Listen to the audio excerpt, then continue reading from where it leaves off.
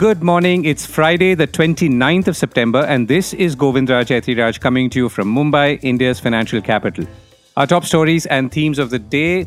India's housing markets continue to boom, growing faster than ever, even as stock markets turn weak. More and more GST inspectors are landing up at businesses and factories. Who is at fault? Sugar stocks and prices rise as companies position themselves as energy majors. Indian roads are best for destructive testing. Asian Paints co-founder Ashwin Dani passes, and so does MS Swaminathan, best known as the father of India's Green Revolution.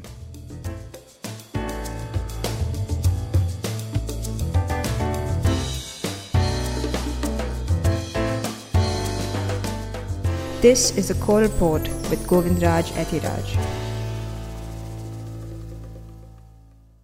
The big numbers. India's current account deficit widened sequentially to $9.2 billion in the quarter ended June 2023, or 1.1% of India's gross domestic product or GDP, compared to $1.3 billion in the fourth quarter of 22-23. That's 0.2% of GDP. So the current account deficit was around $18 billion or 2.1% of GDP in the year ago period. The quarter-on-quarter increase in current account deficit was on account of higher trade deficit coupled with a lower surplus in net services and a decline in private transfer receipts, said the Reserve Bank of India in a statement. Now, what that is, I will explain in a moment. Falling remittances, both quarter-on-quarter and year-on-year, is worrisome and bears watching, more so because of slowing global growth, D.K. Joshi, chief economist at CRISIL, said last evening. According to him, this can have a bearing on current account deficit, which was anyway expected to rise sequentially in the first quarter of this fiscal because of a higher merchandise trade deficit and a softening of service trade surplus. Rising oil prices will weigh further, he said, adding that together these have put an upside pressure on CRISIL's estimate of current account deficit for this fiscal, which stands at 1.8% of GDP. Speaking of oil, Saudi Arabia and Russia have raked in billions of dollars in extra oil revenues in recent months, despite pumping fewer barrels after their production cuts sent crude prices up, the Wall Street Journal is reporting. Oil revenues in Saudi Arabia this quarter are likely up by about $30 million a day compared with the April-June period, or an increase of about 5.7%. Analysis by Energy Aspects shows, according to the WSJ. Now, for the 3-month period, this would equate to about $2.6 billion. Russian oil revenues are likely up by about $2.8 billion, Wall Street Journal quoted data saying. Back home, rising crude prices, among other factors, weighed on stock prices in the bourses. The BSE Sensex fell 610 points to 65,508, and the Nifty was down 193 points to 19,524. Stock prices are down, but housing prices are staying strong. And how? The third quarter housing sales are at an all-time high with 120,000 units sold in the top 7 cities, up 36% year-on-year, housing real estate consulting firm Anarock has said. The monsoon quarter is usually slow, but not this time. Remember, we discussed earlier this week how India's savings levels have fallen to decadal lows, and this is something that's being debated elsewhere too. Possibly, this is one reason. Average residential property prices across the top 7 cities collectively registered a double-digit yearly growth of 11%. That's from around 6,105 rupees per square feet to about 6,800 rupees per square feet in the third quarter of the current year. Now, remember that this is an average. Mumbai is way ahead of this. Hyderabad recorded about an 18% annual growth, followed by Bangalore with about 14%. In terms of total units sold, Mumbai led the pack with about 38,500 units sold, followed by Pune at about 22,880. The western cities were about half of total sales of these 7 cities in the country. And there's more supply as well, though I cannot imagine how. Some 116,000 new units came into the market, which in itself was up 24%. Mumbai again led the race with 36,250 units launched in this quarter, followed by Hyderabad at 24,900. The supply of luxury units is rising, as we've been mentioning earlier as well, now holding a share of 27%, highest in 5 years, while affordable housing has dropped, as again we've discussed in the past, to its lowest of 18%. The total inventory of houses is down 3% to about 610,000 units. So if you are looking for a house somewhere or anywhere in the country, it's quite likely you'll find it. At what price, of course, is a completely different story. Goods and service tax rates are increasing. In the last 3 months, at least three listed companies have seen tax authorities, specifically representing the Goods and Services Tax Department, land up at their premises. Of these three companies, Pratap Snacks and Chalet Hotels saw their stock prices fall in reaction, while SRF, the Indian chemicals major, did not. Last week, casino company Delta Corp was served with an over 16,000 crore rupee notice for GST, and the move sent its stock price plummeting. Other non-listed companies, including an edtech company often in the news for various announcements, was also visited. Insurance companies, both private and public, have been getting hefty notices, running once again sometimes into thousands of crores of rupees each. The gaming companies are facing a close to 50,000 crore or $6 billion demand. So, why the flurry of notices?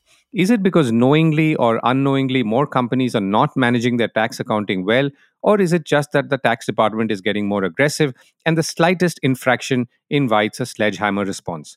I spoke with well known indirect tax expert Rohit Jain, partner at the Mumbai headquartered Economics Laws Practice or ELP, and I began by asking him precisely that: why are we seeing so many direct visits to the premises of companies? What you read in the newspaper that there have been searches by GST authorities is the only reason at this point in time is the time barring assessments. First year of GST implementation, which is 17-18, is likely to get time barred soon. And therefore, it is important for the GST authorities to start the assessment process. So, what we can see today is all the first year of assessments are being done by GST authorities. Second important trend that I see is that the industry-wide issue. Because once GST authorities looked at it in one of the instance, the assessments and the inquiry and collate the data, and they identify some of the issues there, they are applying this across the industry. And that's why you would see that be it insurance sector, be it online gaming sector, be it on some of these all sort of transactions in manufacturing on the damages and all, you would see that once you have one industry-wide issue being picked up, the GST authorities are now applying that across the players in the same sector and trying to collate and get into that sort of an issue. And third, most important thing, unlike in the erstwhile era, GST authorities have got actually more data. Every day the returns have been filed online, the invoices have been generated online, and GST authorities are using all the AI tools effectively to mine those data and identify the issues and effectively started looking at the inquiries. So all of this have culminated together where you would see there have been a lot of inquiries by the GST authorities. Right. So, can you explain the time barred assessment a little more? And does this mean that if it's 17-18 that you talked about, so the next round will be 18-19 and so on? So, what is happening that we have a 5 years time outer limit to complete the assessment. Beyond 5 years, it becomes a time barred. More importantly, because of COVID, there have been extension by the Supreme Court order for 2 years.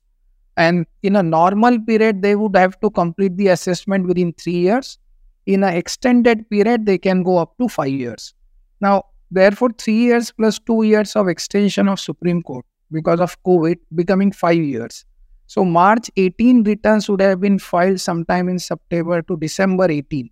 December 18 to December 23 becomes a 5 years where they'll have to complete the first year of assessment. That is the reason where they are now getting into the time barring pressure for the normal period. But once they start the assessment going, and if they start for 17-18, they are actually taking up all the 5 years thereafter as well. Because it is not necessary that they'll have to complete one after the other assessments. They can do all the 4-5 years assessment together. Okay. You talked about industry-wide. Now, is it that then some companies will get disproportionately penalized because of one bad egg? That's one. Secondly, in some of the cases that I talked about, particularly those listed companies, these were searches, as in the GST authorities landed up at the premises of the company. So does that mean that they've gone through a prior process in terms of, warning them, alerting them, and then maybe they didn't respond, which is why this happened? Or is it that the GST authorities will land up regardless? No, I don't think they need to warn up before they go to for search. That's not the process. They can land straight with the search warrant and they can go. So could be three reasons, Govind, that they had done the search. One, they would have got some data which has been suspicious in terms of their data analysis. And therefore, they didn't want to warn them. They still landed at the doorsteps of the company and started doing the search. Second could be they have got the link. So one of the things that you had seen in all those fake invoicing cases, where there has been chain of suppliers who have been raising invoices. So if they get a link from one supplier, they could easily trace in the GST network that ultimately this supplier has supplied goods to whom, they are in turn supplied to whom. And therefore it is easy for them to track the entire link of suppliers. And they would have got that information. That's why they have straight landed in relation to that. Third could be, as I said, the industry-wide issues where they have started getting that interpretational issue, like what we have seen in recent past is online gaming. So once they have got some issue in Gamescraft case, they are applying across all the online gaming entities. And to collect the data, different GST authorities are state landing at the company's premises. So, for those who run enterprises, small and large, or in charge of their accounting, what would you recommend? What are the slip ups that people should ensure that they don't do so as to ensure that no one lands up at their doorstep? I would put it 3 points of caution, which is very critical. One is GST law is, of course, has been evolving. There have been more than 1,000 amendments plus judgments which have come through since implementation of GST. And therefore, it is important for the businesses, particularly small and medium sector businesses, to keep updated in terms of the changes in the GST regulation. Second point of caution, I would believe that don't go by the erstwhile regulation. We used to do this in VAT, we used to do this in excise regime, or we used to do this in service tax, may not hold good under the GST law. GST law has its own nuances. GST law is its own set of provisions that one needs to really comply with. And third, which is the most critical point of caution, is that be consistent. Income tax, we say something else. GST, we say something else. Other sector-specific regulation, we say something else. That won't get along well. All the regulators are completely synchronized. The data has been shared amongst the regulators. And therefore, be consistent in your position, be consistent in your practice, and therefore don't do any hanky-wanky stuff in relation to any of these activities. Is what 3 points of caution I would like to give. That's very useful, Rohit. Thank you so much for that. And last question. So you did mention Gamescraft and the online gaming industry facing pretty large, running into tens of thousands of crores. What's your reading of that right now? I believe that GST authorities have been more aggressive. Ideally, they have already amended the law prospectively from October 1st, 2023. GST Council should take a view that even if it was an interpretational issue, they would give up and tax it going forward. Why don't they penalize such a large taxes which have not been collected? It is beyond their even revenue and turnover. The tax demands have been come through. I don't think so. This is what industry is looking at it. Even on the interpretation of the provisions, we believe that the industry has a very strong case. Right. Rohit, thank you so much for joining me. Thank you. Sugar prices are rising and sugar companies are becoming energy companies. Are sugar companies now being rated as energy companies? Well, okay, before I come to that, sugar prices and sugar stocks on the bourses have been rallying. The first is obviously a matter of concern. The second, a matter of relief, if not happiness, I would reckon. A persistent monsoon deficit in key sugarcane producing states is said to be keeping sugar prices high, closer to 40 to 45 rupees a kg across the country. The sugar quota for September is at 2.5 million tons, more than 6% over the quota for the corresponding month in the previous year.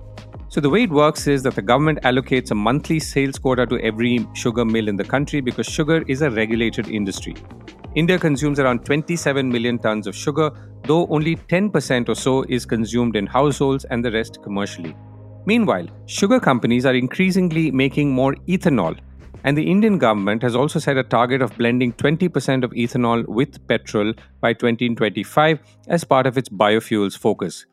Ethanol is made from molasses, a residue from crushing sugarcane.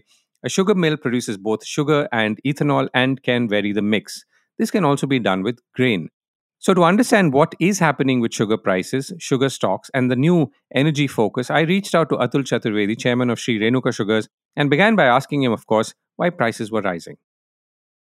Sugar stocks at the end of the season, this is the back end of the season, sugar stocks are bound to come off a bit. In fact, if you really look at our numbers, in the last 2 years, India has exported close to about 17 million ton plus in the last 2 seasons. So obviously, whatever stock overhang India used to have is no longer there.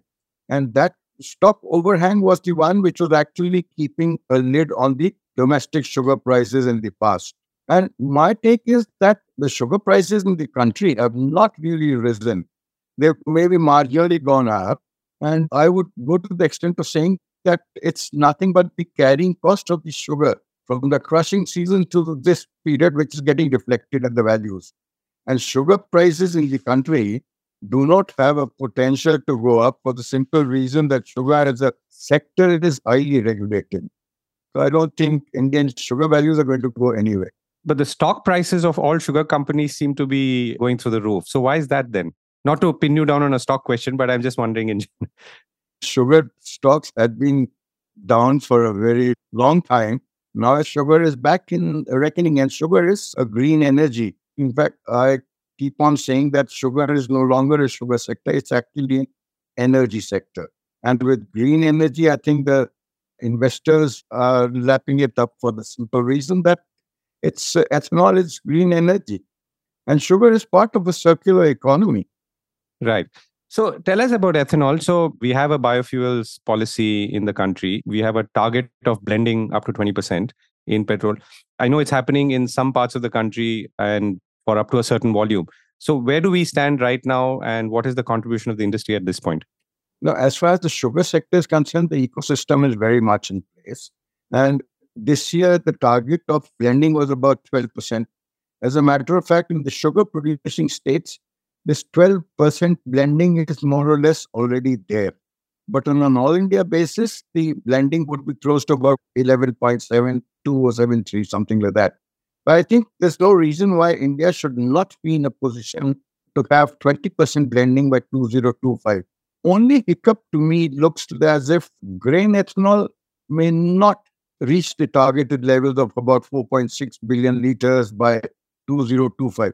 So probably sugar sector will have to chip in for the extra ethanol which is required to achieve 20% blending. And I think sugar sector is very much ready for that. So if you take an average sugar company, what is the sugar production and what is the ethanol production and how has that changed in recent years? I can't comment on the overall sugar companies, but as far as we are concerned, we have two revenue streams. One is the refineries, which are largely export focused. But if you look at our crushing facilities, I would say our contribution from ethanol could be as high as 40%, 35 to 40% of revenue. Yep. And on the other side, if in terms of sugarcane consumed, what is the split between the amount of sugarcane that's used to produce sugar and how much to produce this thing? I mean, it's a pass through. How does it work?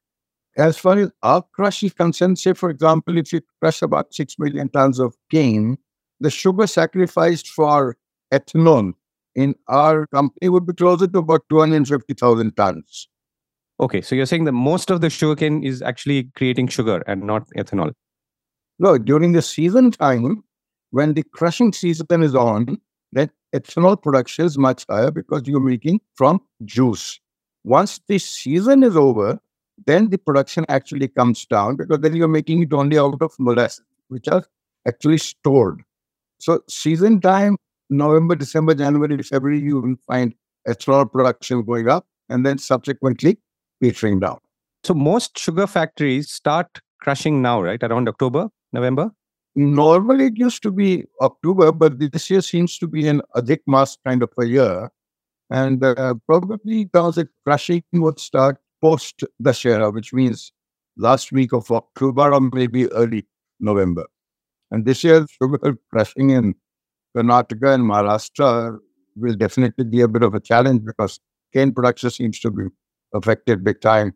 Because for a change, rain gods have not been Indian. And Maharashtra and Karnataka have suffered because of rains. Right. And to go back to my first question, really, which is more to do with prices, you feel that while there is obviously some shortfall, at least at the time at which the sugarcane arrives at the factory, prices are still not being affected by all of this, or as such. So I think India still has adequate sugar, absolutely no issue whatsoever on that front. So we should be quite comfortable. And the sugar season is just maybe in about 5-10 days' time. And as far as the crushing new season is concerned, so once we start crushing, the sugar prices, whatever have gone up, will probably come back to normal. Absolutely. And it's only a 1 month period. That's about it. So the hiccup in prices, I don't see happening too much. Right. And you feel that we don't need to change our export mix at this point of time, like we are doing with some other commodities? No, I am not too sure whether India would be exporting sugar this year, for the simple reason that food inflation is becoming a dirty word. And with elections around the corner, I'm not too sure. I would feel that the decision makers will probably err on the side of caution. So India as an export country for the next few months is not going to be relevant. And you feel this is likely to happen because there is no move right now? At the moment, sugar exports are not there because there's no quota for exports allowed at this point of time. And I don't see that happening in the next 3, 4, 5 months. Right. Mr. Chaturvedi, thank you so much for joining me. Thank you. Thank you. India, the best roads for destructive testing. Electric car major Tesla wants to set up a destructive testing facility for specific components and testing tracks for all vehicles in the country, Moneycontrol is reporting. This appears to suggest that India has the best roads, not to drive, but to bash any car or vehicle to a point where it becomes clear that if it can survive here, then it can survive in any other extreme environment anywhere in the world. Tesla has proposed to set up innovation and destructive testing hubs for specific components in India. India has the largest variety of roads. If Tesla conducts destructive testing in India, the company can roll out its cars anywhere in the world. Tesla has discussed this with Indian government officials and has been asking for some benefits, which we are considering, an official told Moneycontrol. Destructive testing is a method of destroying a component or material to analyze its point of failure. In this technique, a component is subjected to different destructive methods to deform it completely. Its flexibility and strength are then assessed to understand how that material performs under pressure. Exactly what many of our cars go through every day in many parts of the country, and Mumbai for sure. India has many official testing tracks too, like the National Automotive Test Tracks, the High-Speed Track, the Multi-Friction Braking Track, the Gradient Track, the Fatigue Track, among others Moneycontrol has pointed out. None of these tracks, I would wager, would come even close to the stress test, like I said, of driving, say, over the potholes of Mumbai city on any given day. Ashwin Dani, the former chairman of Asian Paints, is no more. Ashwin Dani, part of the promoter family of Asian Paints and earlier chairman of the company, passed away in Mumbai yesterday. He was 79. He ran the company as vice chairman and managing director between 1998 and 2009, having taken over following an acrimonious battle with Atul Choksi, who was earlier managing director. Dani joined Asian Paints in 1968, which was founded by his father and 3 others in 1942. Like most Asian Paints family members, he too studied chemical engineering or chemical technology, both from India and overseas. Apart from business, Ashwin was a yoga practitioner and had an interest in collecting art. Dani could be quite forthright and outspoken. I once asked him about a recently departed director and senior professional of the company, and he quite bluntly said it was just as well that he, the director concerned, left and that we were happy to see him go. Asian Paints is one of those rarer companies in India where a founder family has successfully brought in high-caliber professional managers to run the company at various points and balance their own ambitions and desires to put the company's success above all, thus staying away to a large extent. Asian Paints is also considered one of the better or the best performing companies and stocks on Indian bourses and has held its dominance in the markets for decades despite being continually challenged. Here is an extract from an interview in what quite likely is amongst his last public appearances at a CNBC TV18 awards function earlier this year. I've been with the paint industry for almost 55 years. And I eat paints, I drink paints, I've spent my whole life around coatings. And ever since I graduated from UD City with paint technology. I've devoted my whole life to paints. Paint has always been a competitive business before 20 years, 30 years, 40 years, 50 years. And when we became the leader in 68, other than us, remaining 5 or 6 paint companies were all of foreign origin, British paint company mostly.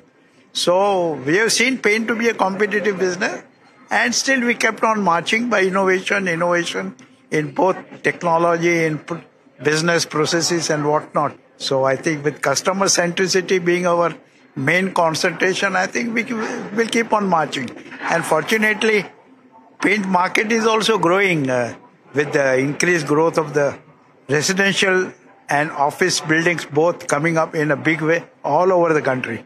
We have to concentrate with respect to customer centricity, and customer is the king.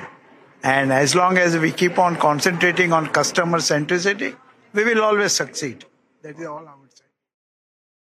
India also lost a famed agricultural scientist, M.S. Swaminathan, and best known as the father of India's Green Revolution. He passed away at his residence in Chennai at the age of 98. Swaminathan was awarded the first World Food Prize in 1987, following which he set up the M.S. Swaminathan Research Foundation in Chennai.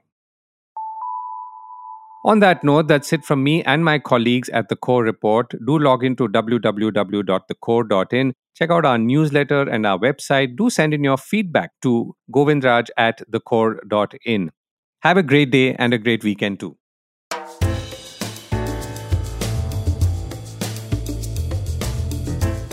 This was The Core Report with me, Govindraj Ethiraj.